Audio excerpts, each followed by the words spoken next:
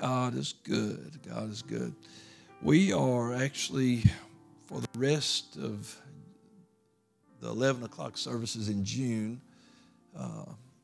going to take a break from the gravel road. I've just felt more led of preaching towards salvation and different things like that in our services, and just there's a great set of lessons that came with our summer curriculum this month, and I thought, man, just feel like it's going to really help us as we're ministering to other people that are coming and that are in our lives. And we'll pick that gravel road back up. May do some of those lessons on Wednesday night, but we'll definitely start back on those in July. But we're going to finish these next 4 weeks in June with these lessons. The series is titled Loving the Unloved. And we can all identify with that at one point where we've felt like that, but we're thankful Jesus loves us anyway. And so if you have your Bibles and you want to turn to Mark chapter 10, if not, you can just follow along on the screens, Mark chapter 10, and we'll start with verse 13. We read this a lot during our baby dedications. It says, "And they brought young children to him, that he should touch them. And his disciples rebuked those that brought them. But when Jesus saw it, he was much displeased, and he said unto them, Suffer the little children to come unto me, and forbid them not, for of such is the kingdom of God. Verily I say unto you, whosoever shall not receive the kingdom of God as a little child, he shall not enter therein. And he took them up in his arms, put his hands upon them, and he blessed them." And so today in this series, Loving the Unloved, the title of this lesson is Looking for the Overlooked. Looking for the overlooked. Let's pray together for the lesson. Jesus, thank you so much for loving us, for caring about us, Lord. Oh, for loving us so much like you do. And God, we just ask you to help us today to learn from your word, learn from the way you treated others.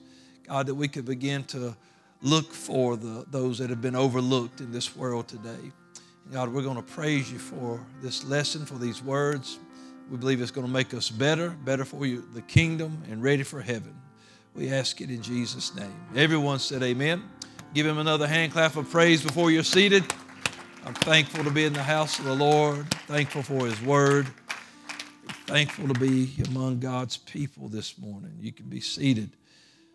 The lesson idea that we want to try to get today is that I will bless and serve those that others overlook. Nobody wants to be overlooked. There's as kids, maybe you remember, and we would get out for recess, and especially in elementary school, maybe you'd get out for recess, or even during the summer.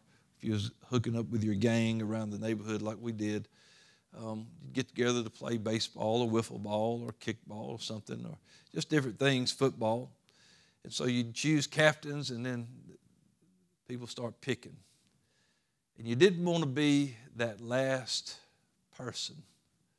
You didn't want because that was the worst. I mean, if they've picked everybody else, even the little girl from the neighborhood, and you're still standing there, it's like, I guess, and it's almost like, I guess, all right, come on. They don't even say they pick you. It's like, you're left. I ain't got no choice. You come on. And so, but it's always wonderful when that underdog, that one that they overlooked, scores the winning touchdown or hits the home run or does something outstanding, you didn't realize, wow, I didn't know you could do that. Oftentimes we judge a book by its cover and realize, wow, they really had something going on there, I remember at camp one year, I was camp principal during teen camp, and they wanted me to coach one of the softball teams, and so the guys were, the young kids, they had to pick one of the staff to be on their team. So there's all these young guys about 19 and 20 and all, and they're all, pumped up and standing out there, and them little kids, I want him, I want brother so-and-so and brother so-and-so. And, well, we've got Pastor Walden. And it's like, and I was just thinking, man, y'all don't even know what's about to happen. And so, but they're all like, oh, almost like we love you, Brother Walden. Oh, come on. And, so walk up there first time up the bat and go get that one. Oh, they was like, whoa, we got Pastor Walden. Yes, yeah. See what happens when you don't, you get those others overlook. You see some things happening. I was watching all them young boys popping up and striking out, and it was like, y'all don't know what's about to happen in this place. But what we want to do is learn from, just like this lesson about these children, that children are often overlooked. But God, He loves to bless those that other people overlook. I mean, He came to the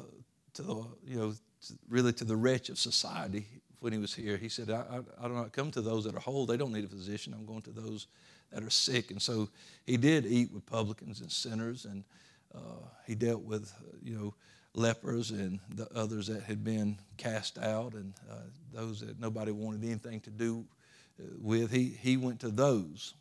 And there's many people in Scripture that you feel like, man, they were overlooked, and they probably felt overlooked, but God was still doing something in their life. You think about Joseph. You think about him. I want you to picture Joseph and think about, it's just before the king is about to call for him to interpret his dream. That he's probably sitting in prison, and he is looking back on his life, and he's wondering, how did I get here? I felt like I heard from God when I was a child. I believed in God. My father taught me about Him, and I believed in the God of my fathers, and I believed these dreams that I had were from God. But now, after the dreams, he thinks back to that day where his brothers knocked him down, tied him up, and threw him off in a pit and left him there. And then a little while later come and pull him out of this pit and sell him off into slavery with this caravan, and just send him off so he's no longer there. And so Joseph has trauma, past trauma, things that probably woke him up at night, that triggered him and bothered him, and he had to get past. And then but then he finally, he's in this place, and he's working, he's doing his best. God's blessing things that are under his hand, and he's working for Potiphar. But then Potiphar's old lying wife comes in and just flips his world upside down, and now he finds himself unjustly accused and thrown into prison, and there he is. And so now a life that seemed to be getting back on track, full of disappointments. And so now he's in prison, and looks like this is all I can see. This is all I've got to look forward to.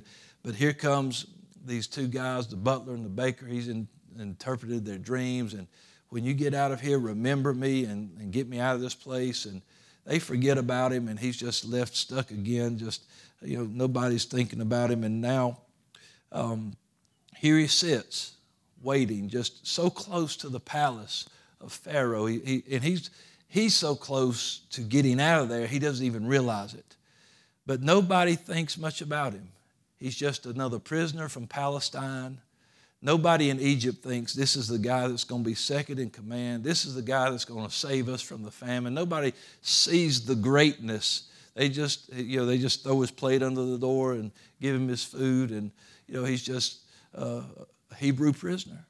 That's all he is and people overlook him until one day when God opens up the door literally for him. Now you're going to step into who you are. He was overlooked. He was forgotten, just like we do. And people that looked at him saw nothing in him, but God saw something in him. And God saw that this young man, and Joseph couldn't even see what was going on, but he was learning to develop. He was learning to trust. He was becoming a leader. All this time that he was doing time, he was growing in his faith. Whether he realized it or not, he was growing in his trust, because he never says he backed away from believing God. He just didn't understand why he was where he was. But the point we want to see here is that this is how God works sometimes. Those that people are overlooking, they're really not because they're worthless. And sometimes God's just got them tucked away until it's time for them to be something. And so somebody had to recognize, and that's what happened. All of a sudden the baker or the butler realized, I remember my faults today. He said, because there was a guy in prison that can interpret dreams. He don't look like they brought him out. He was dirty and dingy. They had to change his clothes, shave him, bring him up. But he came before the king, and suddenly, within no time at all, the length of time it takes to tell and interpret the dream, he's like second in command in Egypt. The only one greater in Egypt than him was Pharaoh. He's over it all, and he's going to save his people. His brothers probably, they figured he was really, he was probably gone. Maybe he was dead. We'll never see him again. They're not giving him another thought. They're not thinking about him. They're overlooking. But one day they find themselves asking this man for food. And so you never know. You can never just look at somebody and say, nah, I can tell they don't. And you don't know what God can do when he gets a hold of them. 1 Samuel 2:8, one of my favorite scriptures, simply because it talks about where God gets royalty. He raises the poor out of the dust. He lifts the beggar from the dunghill, and he sets them among princes, and to make them inherit the throne of glory. Where are you getting your team, Jesus? Out of the dust, out of the dunghill, out of the prison, out of the gutter, out of the prostitute's house. Where are you building your army, Lord? I'm building it with all those people that are overlooked. And so I love that scripture, because it should teach us that, man, we've got to look where he looks. We've got to learn to see people the way Jesus sees people. And we got to realize that just because we're uncomfortable, sometimes we're uncomfortable with those that we're not like. I don't know how to approach them. We'll just approach them the way the Lord did. Just approach them with love. Just approach them with kindness. Just have mercy on people and be tenderhearted toward people. And you can't come at them with your surgical tools like, hey, I need to come work on you. You got to come at them like this. I just want to tell you about the Lord. I'm just going to love you, and I'm sorry that this world has overlooked you, but there's people today that are great missionaries. They're great evangelists. They're pastoring churches. They're working in churches, and they're doing things. They're winning souls to the kingdom. That they came out of gutters and drug houses and bar stools and came out of all kind of lives of things that were going on. I remember years and years ago when it was real big. We did it at our other church, but the cardboard song. You remember the cardboard choir song? Everybody did it after POA did it anyway. In Pentecost, it seemed like after that BOTT, when we saw that, it was like the next week everybody was posting videos with their cardboard signs. But it was so wonderful, so moving the first time we saw it, because, if you don't know what I'm talking about, during that song, these people would come up, and on one side it would tell, it would say addicted to heroin or addicted to this or whatever, and then they would flip it over, and now it would talk about it would be the testimony of where God had brought them from, what they were doing now. And there were people who said, they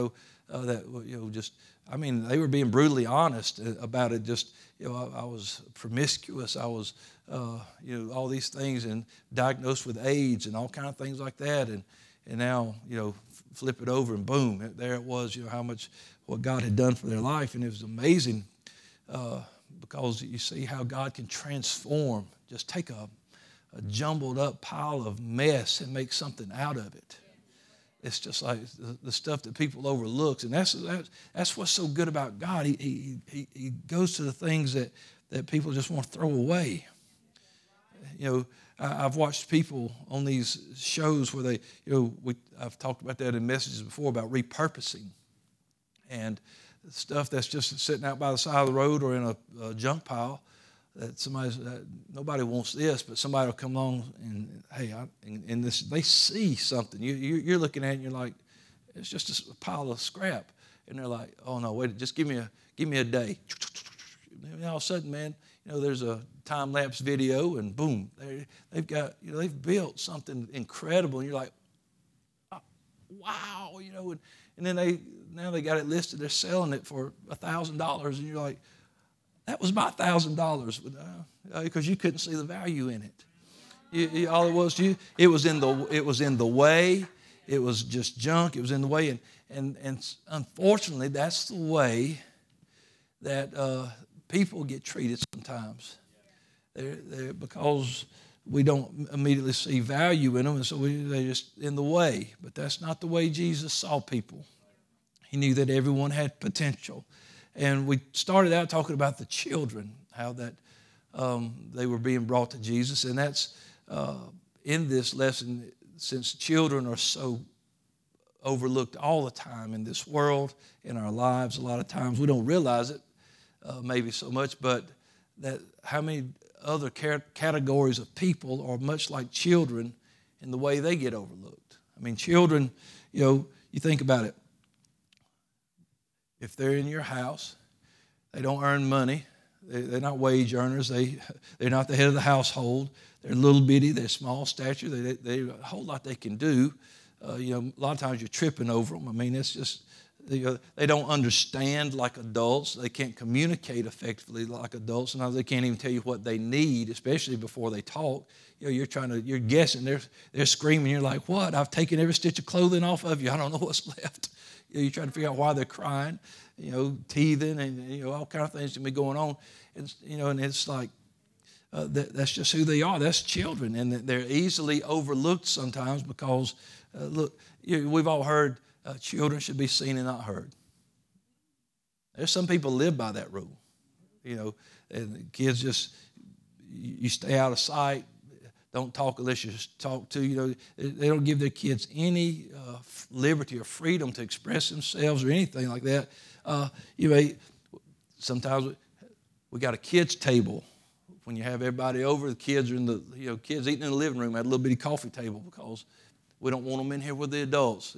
Adults are talking in here. You need to go out, and this is adult stuff, and go out and play. Go find something to do. The grown-ups are talking, and sometimes, they don't need to be there to hear everything. But if we're not careful, we will convey to them, if we're never, ever letting them know how vital they are, if all we're ever doing is shooing them away, then we make them feel like they're not important. We make them feel like they're overlooked. And so that's what was happening. Even the disciples made this mistake. When they brought the children to Jesus, they said, we just want our kids to be touched by the Lord. The disciples said, man, this is the Lord. Get them back. They're kids. Get them out of, move them. And rebuke the parents. Just grabbing kids. Hey, go on now. Get. This is not kid stuff. But the Lord was not happy with that. When you read that, you think, we try to do the exact opposite of here in church. We want our kids to worship. We try to teach them to worship and be involved. And, you got to train them. You got to teach them. But you don't just say, hey, sit down, shut up, be quiet. You can't just hush. No, you can't, because you make them feel like nothing they say matters, that they don't have an opinion, that they, you stop them from having imagination, from expressing their thoughts. How are they going to learn? Some parents don't ask me no questions. Are their questions not important? We want to make sure that we're not overlooking children, because they are so easily overlooked. And we can be honest as adults with kids. You can say this. You can be honest. It doesn't mean you don't love your kids. That we can relate to the way the disciples felt, because oftentimes we have adult projects to do. we're doing something at the house, we're working on something. Here comes your kid, son or daughter, and they just want to get right in your face and right on you trying to work on something, and it's important. It needs to get done, and we just go now. Go sit down, watch a video, go play it. But why don't you just teach them what you're doing? Because I love them, but it's like they're an obstacle right now. They're impeding my progress. But how will they learn anything if we don't teach them? And so believe me, I get it. You're working on something, you don't want to bust your knuckles, you're trying to concentrate on what you're doing, and hey, why are you doing that? Why does that screw go like that? Why is that flat right there? What happens if you touch this? You're just like, I know. But it's just their mind. They want to know. They're interested in. A lot of times, man, you're their mentor. They love you. Whatever you're doing, I want to be just like you. And so they really earnestly in their little hearts, they want to know what it is you're doing. And it is. The truth is this, that training, including children, is time-consuming, and it is a lot of work. It is. But the Bible says for us to train up a child in the way it should go. It's inconvenient sometimes, yes.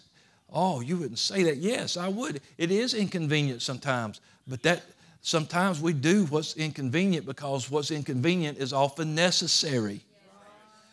More times than not, it is necessary. So it requires a great deal of patience. But see, this is where children are learning to live in this world. It starts at your house. It starts at your home. It starts at the one-on-one time with mom and dad. Because if you just say, I'm going to let the school teach them how to be, oh, mercy. That's one thing you don't want to do. Or I'm just going to let daycare teach them how they should act. School and daycare should maybe reinforce some things. But, man, we knew how to act when we got to school. You see today, and some of y'all that teach could testify, the kids go to school today, they don't know how to act. That's just a fact, because they wouldn't taught respect for adults or especially teachers. If you got a note, you come home and that note would have said it. The teacher said, man, they back-talked me today, or threw something at me today, or cussed me today. They'd be the truant officer would be coming around, so they ain't been in school. So no, they've been in the hospital for a while, because I had to straighten them out. But you just learned. I would not dare back-talk a teacher like that or be ugly to my teachers like that. Just even if I didn't like them. And then there was some teachers I didn't like, but you knew I'd get through it instead of what would happen otherwise. But anyway, what I'm just trying to say is that training starts at home. And if they learn how to be right at home, that's going to help them learn how to be right in the world, how to treat people. If they can be productive at home, then they can be productive in society and learn how to do right by others and themselves. But the disciples were so focused on their own goals that they couldn't see the long-term picture. Jesus was trying to let them know this is such as the kingdom of heaven. All these little kids that you're turning away, or you're stifling, or you're sitting them down, not letting them have anything to say. That might be your next pastor. That might be your next missionary. That might be your next evangelist. That might be your next teacher. It might be a great prophet. That's about, you don't know, but when you're just trying to shut them up all the time. And kids now, you can stand up and clap a little bit, but church is big folk stuff. Church is everybody's stuff. They were bringing children to him so Jesus could touch them. I don't want to wait till they're teenagers for them to get a touch. I want to bring them while they're little kids.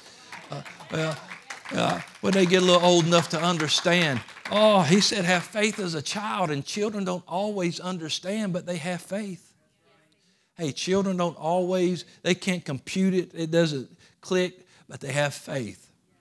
They believe, that it can be better. They're very trusting and loving, and they just, and you think, well, they're naive, but sometimes that's not really naive. It's just faith. They just have faith. They have faith in people. They have faith in their parents, and they see what's going on, and they think, well, I can do that too, and they should. That's why it's not so, people act like it's impossible or so amazing, but we've watched children as young as 3 years old be filled with the Holy Ghost. Well, did they? Yeah, they really got it.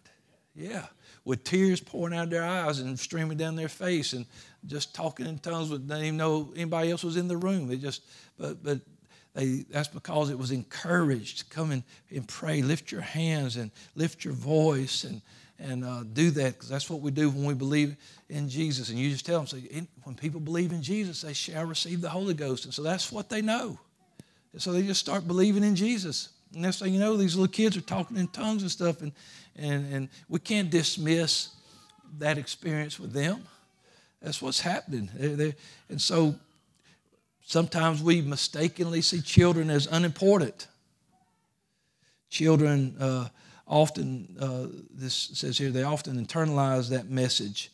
If we do that, if we're not careful, we make them feel unimportant, and then they see themselves as unimportant, and we don't want them to see themselves as unimportant. We have to care for kids. You know, some people put more care into a garden than they do their children. Oh, really? I mean, I've got me a garden. They brag on it. I went out there, I plowed that ground all day today. I spent all day with that piece of ground, plowed it up, got it ready, sowed that seed and planted those stakes. And, man, I watered it. Now it's coming up, and I'm weeding it, and I'm getting rid of insects, and I'm protecting it. I'm putting up this to stop things from coming in and devouring it. I'm spending all this time on it. Man. You talk to your kid today? I've been working in the garden. I get it. There's things you got to work. You got to do things. I understand that. But, man, there's nothing more. There's not been a greater asset or a resource given or entrusted to us than our children. That's a fact. Hey, that's a fact. And so we need to make sure that we are investing in these kids as much as we would anything else.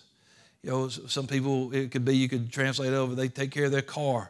You know, I'm always checking all the air in the tires, changing the oil, wiping it down, washing it, putting the cover on it, make sure it's took care of. What about your kid?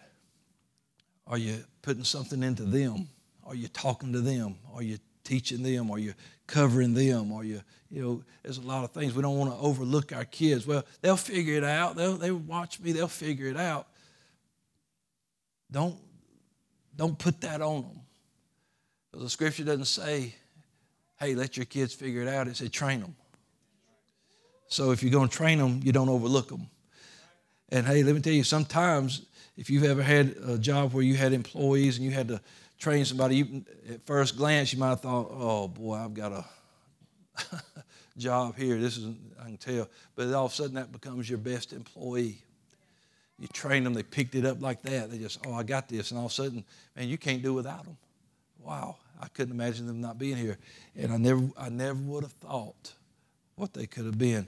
But see, that's the way the Lord does. He takes people that get overlooked and says, let me show you what I can do with them. And so, that we look at those things with our natural eyes, but God's not like us. He sees the value in people that we sometimes cannot see. You know, people could not even see Jesus for who he was. Hey, don't we know him? Can anything good come out of Nazareth? Don't we know his brothers and sisters? How's he got all this power? Who is this guy? We know him. They couldn't see. He was just overlooked.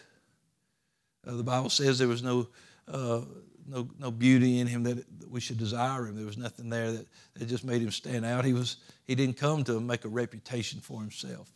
But so he just came looking like every other guy during that time period.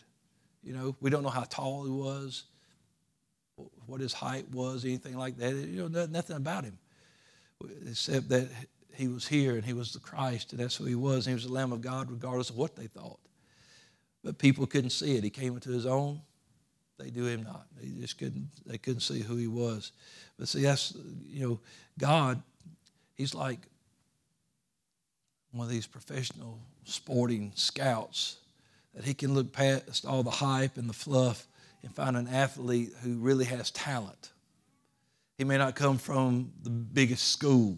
That's why these scouts, they go to these high schools you ain't never heard of, got 300 people in it or something, and they get this all-star running back or a quarter because they've heard through the grapevine. They find him, well, he's not, he's not maybe this, that. He ain't got all this hype. He ain't got all this. No, but he can do the job. And that's who we want. And that's what they want. So they do that. Or you think about like someone who looks at, you might look at something, a piece of, you ever watched the Antique Road Show? And somebody will bring something up and you'll be like, oh yeah, that's a plate. Or that's a cabinet, whatever. And you're just like, yeah, it's just a cabinet. They got a bunch of them over in the, antique meal store over here in town or whatever. But this guy's looking at it and he's like, let me see. And he starts looking at it, examining, and all of a sudden he's like, it's this kind of wood. It's made out of this. It was made in this time period. It's this, and all of a sudden this thing's worth $50,000. You're like, what? And you're thinking, I'm sure I saw one of those on the side of the road the other day. And I just said, they're a dime a dozen, but no, they're not. It may be for your purpose. I just want a cabinet to hold stuff. It ain't got to cost $50,000. But these people want to know what's the value, what's the history. And this guy can look at it and look beyond what you just see and tell you where it came from, when it was made, how it was made, sometimes who made it. And the value just keeps going up, up, up, up, up. And that's the way God is with us. See, he knows who made you. Hello. You got a painting in your attic, like, I don't know, that's pretty good painting. I don't know who it was. Who's Michelangelo? Y'all know? Yeah. You know what you got? You don't even know. If you don't know who Michelangelo is, it don't mean nothing to you. I don't know. But you've got something worth. Well, see, that's what people look at you and say, but God's looking at you like, I know who made you. And you know what makes that painting valuable? It ain't because you got it. It's because who painted it. It's who made it, who created it, who was the instructor. You know what makes you valuable? It ain't what you were born into. It ain't how much you know up here. It's who made you that makes you valuable. Listen, he's the potter, and he's molding you and shaping you, and you're thinking like, well, how come my life ain't turned into nothing yet? He's just got you on hold until it's time. And you may not see it yet, and anybody else may not see it yet, but there'll be a time where the Lord says, let's swing the door open, and I need you. Now I need you. You thought you were just sitting there like not learning anything, but you were learning the whole time. You were growing the whole time. You were getting better and stronger the whole time. And it can be frustrating, wondering and wishing while others seem to be doing. But listen, your time's coming. And guess what? Even if you're the last kid picked for kickball, kick it with everything you got. Surprise them. Kick it over their head. Be the best. Give it everything you got and see. Let people see what you can do. Let people see it. I had a cousin. Man, he was this tall when he was a senior in high school, a little boy. Of course, everybody was all, but I would always, when we were playing pickup tournaments, I'd say, I'll take Kelly. And everybody's like, he's like 3'11", he's a little taller than that. But he was fast as lightning. I'm telling about that country boy could run. And if they hit a ball in that outfit, he's going to catch it. You ain't hit nothing over his head. It didn't get in the gap past him. And to be so little, he could sling that ball, hit a ball. Hey, all you got to do is hit it where there ain't and then get on base. And that's what he could do. And finally people started realizing, and he started getting, I couldn't get him to play no more because everybody else was calling him to come play that weekend. It just took people seeing what he could do. And listen, your opportunity will come where God will open the door. The Bible says our gifts will make room for us, and God's going to open that door up, and people are going to be able to see. But don't try to just be like the Lord. He didn't go out trying to make a reputation for himself. Don't be trying to self-promote yourself. Don't be trying to campaign for something and things like that. Just wait. God will let that door open up, that room open up, and man, it'll be the perfect fit, and it will be exactly what you wanted. It'll be exactly what the kingdom needed. But you remember, your value comes from who made you. And then there ain't a greater creator ever Boy, there's some talented artists and sculptors, and I've seen some beautiful pieces of art. I actually love art museums. I am not artistic. I'm not musical. I ain't got none of that. But I enjoy it immensely. I love seeing, I could walk around in museums when we were in Israel just looking at things, just beautiful things that people created with their hands. It's amazing what they can do. And you know why they can do that? Because of who created them. Well, I taught myself how to play. I'm going to tell you something. You can't teach yourself to play if you can't play. If God didn't give you that. Because listen, I tried. It don't work. You just didn't stick with it. Look, I can realize sometimes people's got to know, like, you got to know what you can do and what you can't do. And I tried. I tried to play a little bit of drums sometimes because I had two brothers that drum. I couldn't do it. I tried to play the guitar a little bit. I had a friend of mine who was a great guitar player. And man, I said, if anybody could teach me, he can. It wasn't there. And so if you ever say, well, I'm self-taught, it's only because of what God put in you. Listen, you get a computer that ain't got no software in it, you can't do nothing with it. You can power it up and do everything, but you can't do a thing with it. There ain't nothing in it. But when you put all the stuff in it, now you can do what you want to on it. But it's got to have something in it. And God has put gifts and purpose in people to be able to do these things. You read about it when they're building the temple. They started finding people that it said that God had gave them those abilities to work with that metal or that stone or that wood or that cloth. I mean, he gave, the ability came from God, and they were just using what God gave them. And guess what? Until that temple was time to be built, they were sitting around trying to figure out what they was going to do. And God, all of a sudden, here comes Solomon saying, hey, I need you and you and you and you and you and you, because guess what? God gave you that. And they just did it. They just did it and built that beautiful temple, was able to do that. Listen, you are something special because of who made you. That's where your value comes from.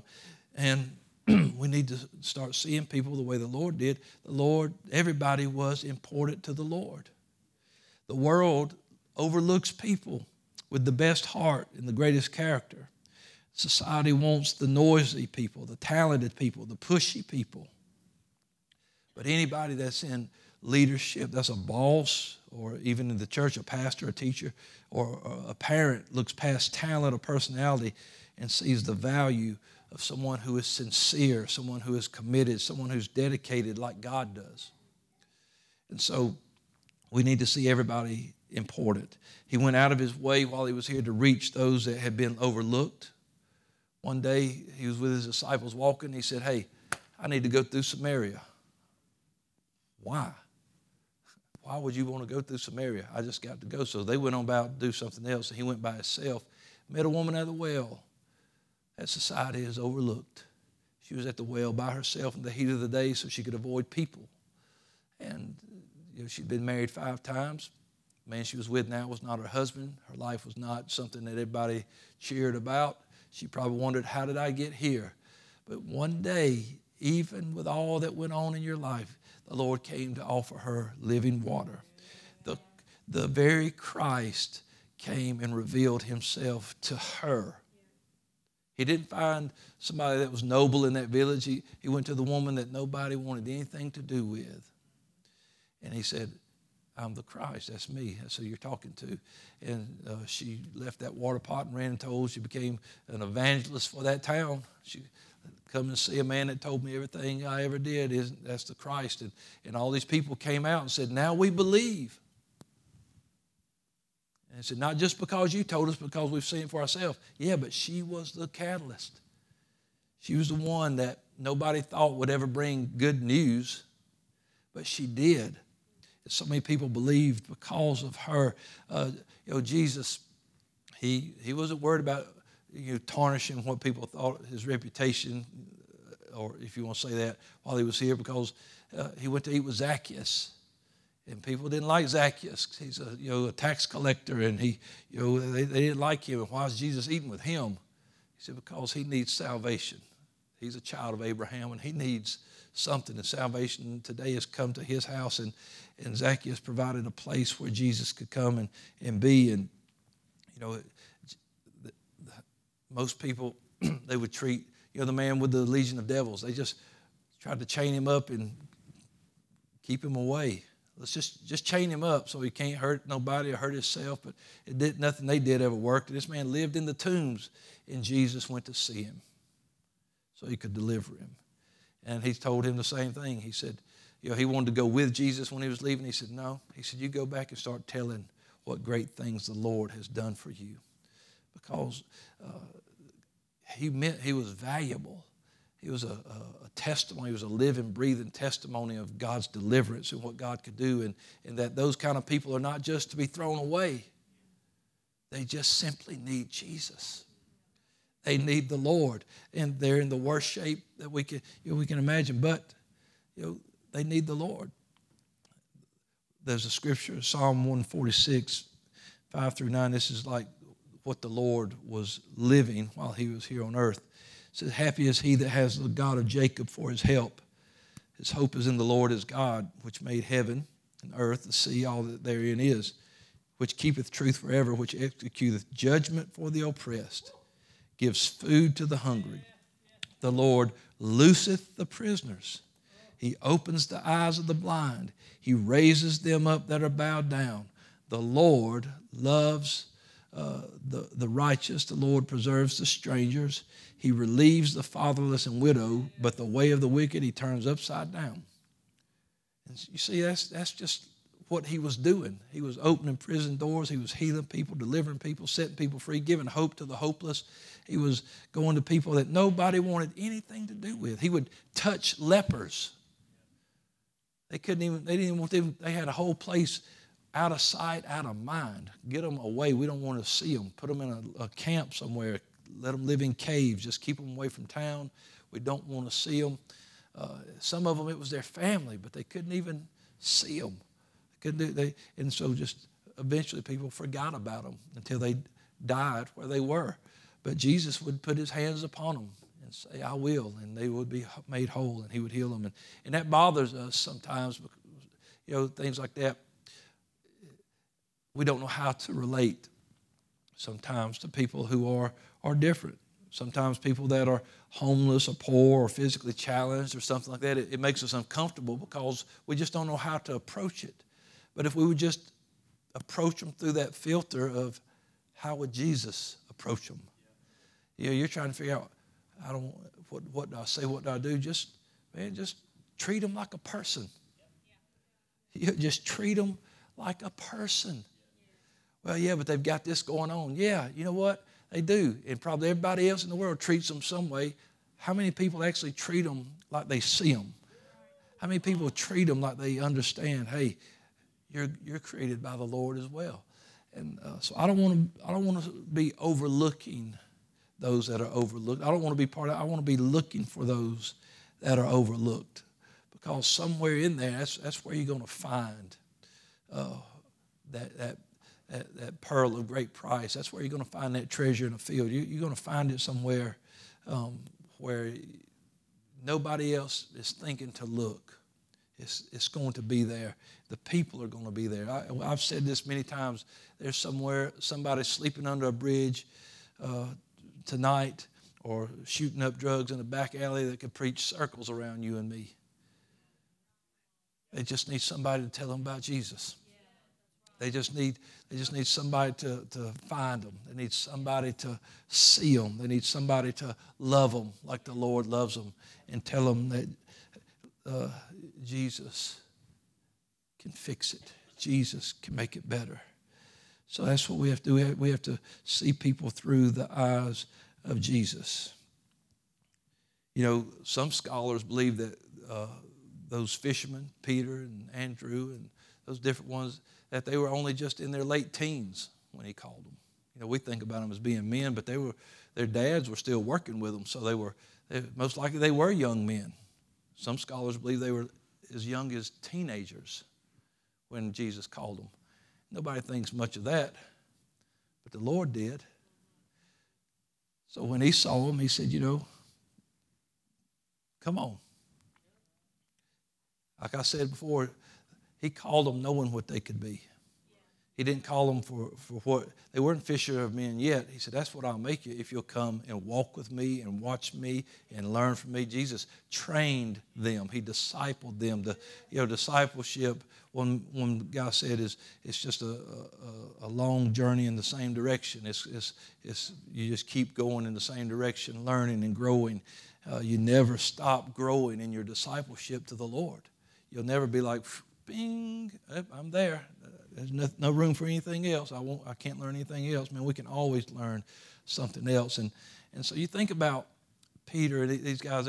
They're fishermen. I don't know how smart or what else they knew, but they just worked with their hands. They worked with what they knew. They were young, uncultured. They were inexperienced to do this kind of work that Jesus wanted them to do.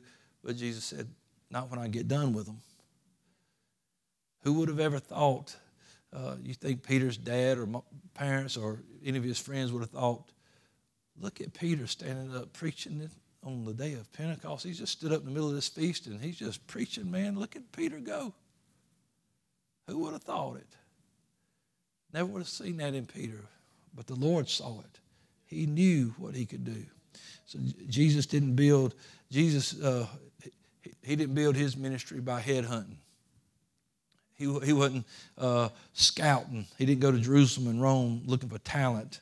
He didn't go to big schools or theology places or synagogues or exclusive families. He just went, calling tax collectors and fishermen and people that just ordinary that nobody really cared much about, and said, these will be the world changers right here.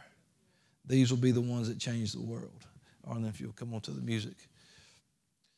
So when he said, little children, come unto me, he was letting his disciples know, man, you just can't see what's here right now. Don't you let them come to me and don't forbid them, for such is the kingdom of God.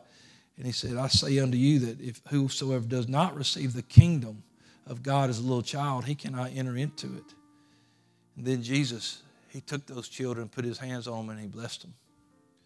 So when he was ministering to these children, he was planting seeds and giving these young souls an opportunity to be a part of his eternal kingdom.